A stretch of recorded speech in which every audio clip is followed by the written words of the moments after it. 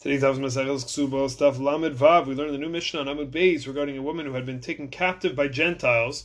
Tanna Kama, the first opinion, holds that we must assume that she had engaged in relations while in captivity, and the ramification of this, of course, is that if she were to, God forbid, be raped or seduced after the fact, after that incident, it would prevent the fine from being paid to her father, which the Torah lays out, the fine that's being paid in the case of a rape or seduction. Comes Rabbi Yehuda and disagrees. He says, Shvuya sheniftes, if you have a captive person, a captive woman who was redeemed, Harehi bikdushata alfa pishi gdola, says Rabbi Yehuda, she remains in her state of sanctity. So the Gemara discusses the case of a Kohen. That's, of course, Rabbi Yehuda arguing the Rabbanan that the fine will still be paid. The Gemara discusses the case of a Kohen marrying a Shvuya, Kohen marrying a woman who was in captivity, since we have learned and mentioned Allah a few times that a Shvuya, a woman who is in captivity, cannot get married to a Kohen, because we're concerned that she had been violated in her relationship when she was in captivity with the Gentiles who were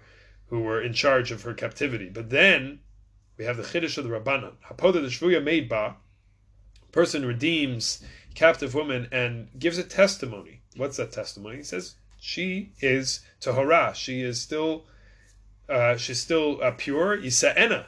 He's allowed to get married to her. Lo shade inish zuze bichdi, which means if he is freeing her, of course he believes that she didn't have relations. He intends to marry her. He wouldn't have spent the money to do so otherwise. Now, recall the Mishnah in the Gemara about 10 daf ago that said that we believe really anyone, shifcha included, maidservant, servant, to say that she wasn't violated while she was in captivity, but not her own husband.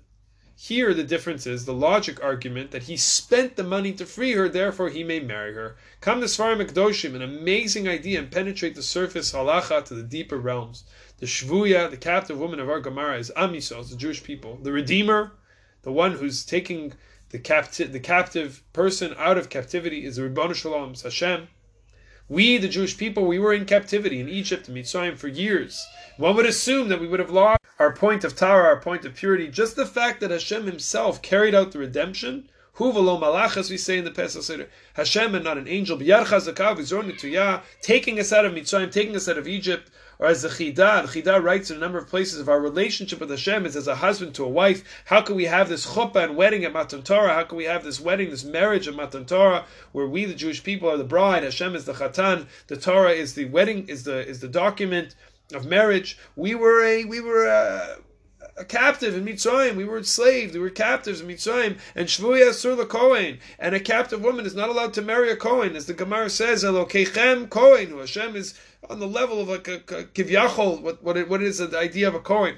As the Rabbanan say in our Gemara, Lo shade ini shuzi bichdi. Hashem knows we are pure. In the depths and depths of who we are, Hashem's very act of redeeming us was a testimony that we are pure. We, the Jewish people, as a captive woman, as a shvuya, forgot mikam chesed. We forgot our pureness. We forgot our greatness. Hashem chose us. Hashem decided it was going to be us, the Jewish people. As this is true on the national level, it's also true on the individual level. We cannot lose hope in the purity and greatness that we have inside of us. The same way that Hashem saw the purity and greatness in us, the Jewish people, so every day, when He wakes us up for the new day, He's reminding us of the greatness that we have inside of ourselves.